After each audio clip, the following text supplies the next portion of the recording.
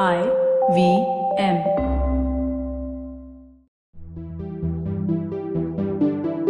Hey everyone, you're tuned into Tech Careers in the New, the podcast series presented by Accenture.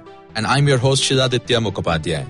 Next week, we'll be discussing artificial intelligence with Gopali Contractor, the managing director of AI at Accenture. Here's a snippet from the episode.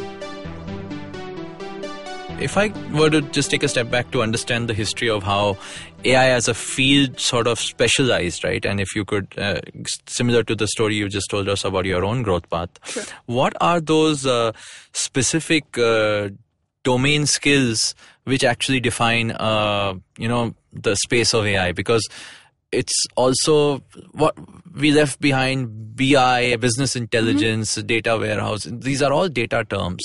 What today stands as the crux of the AI practice, maybe as an example, in Accenture and other areas of where AI is an applied field?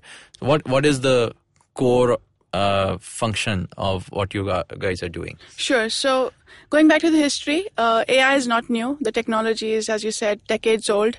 It's been there in Wall Street for many, many years. 60% of the trading happens right now on AI algorithms without human intervention. So that's a big number.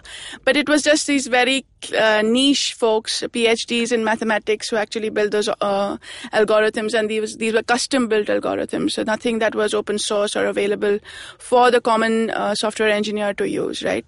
Then we had a winter of AI, wherein AI, as I said, was completely out of context. Nobody spoke AI. We were talking about automation, not even to the RPA level, but just automating our businesses using, standard software development. AI got its fancy, I think, with four things that happen in the industry. Huge amounts of data. We all know that. We just spoke about it. We're talking about computing power. So we have the cloud now, and computing is extremely cheap. So it's not as expensive as it used to be. Right. So we could crunch a lot of data with very little expense.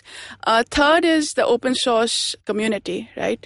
So you have, in fact, Python libraries are one of the most popular libraries being used today, which are open source in AI. So you have access to these supposedly very niche algorithms that were only, a handful of them, and folks in Wall Street use them, and now it's out there. Anybody can train, an algorithm, and I'll get to the anybody a little later.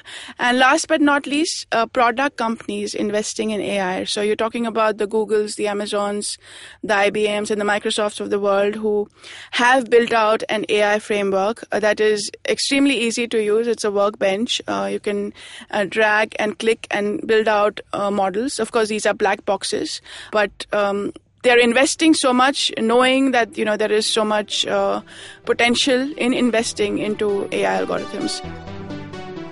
Thank you for listening. If you've enjoyed that, tune in to the full episode next week. Until then, I'm your host Shiladitya on Tech Careers in the New, the podcast series presented by Accenture.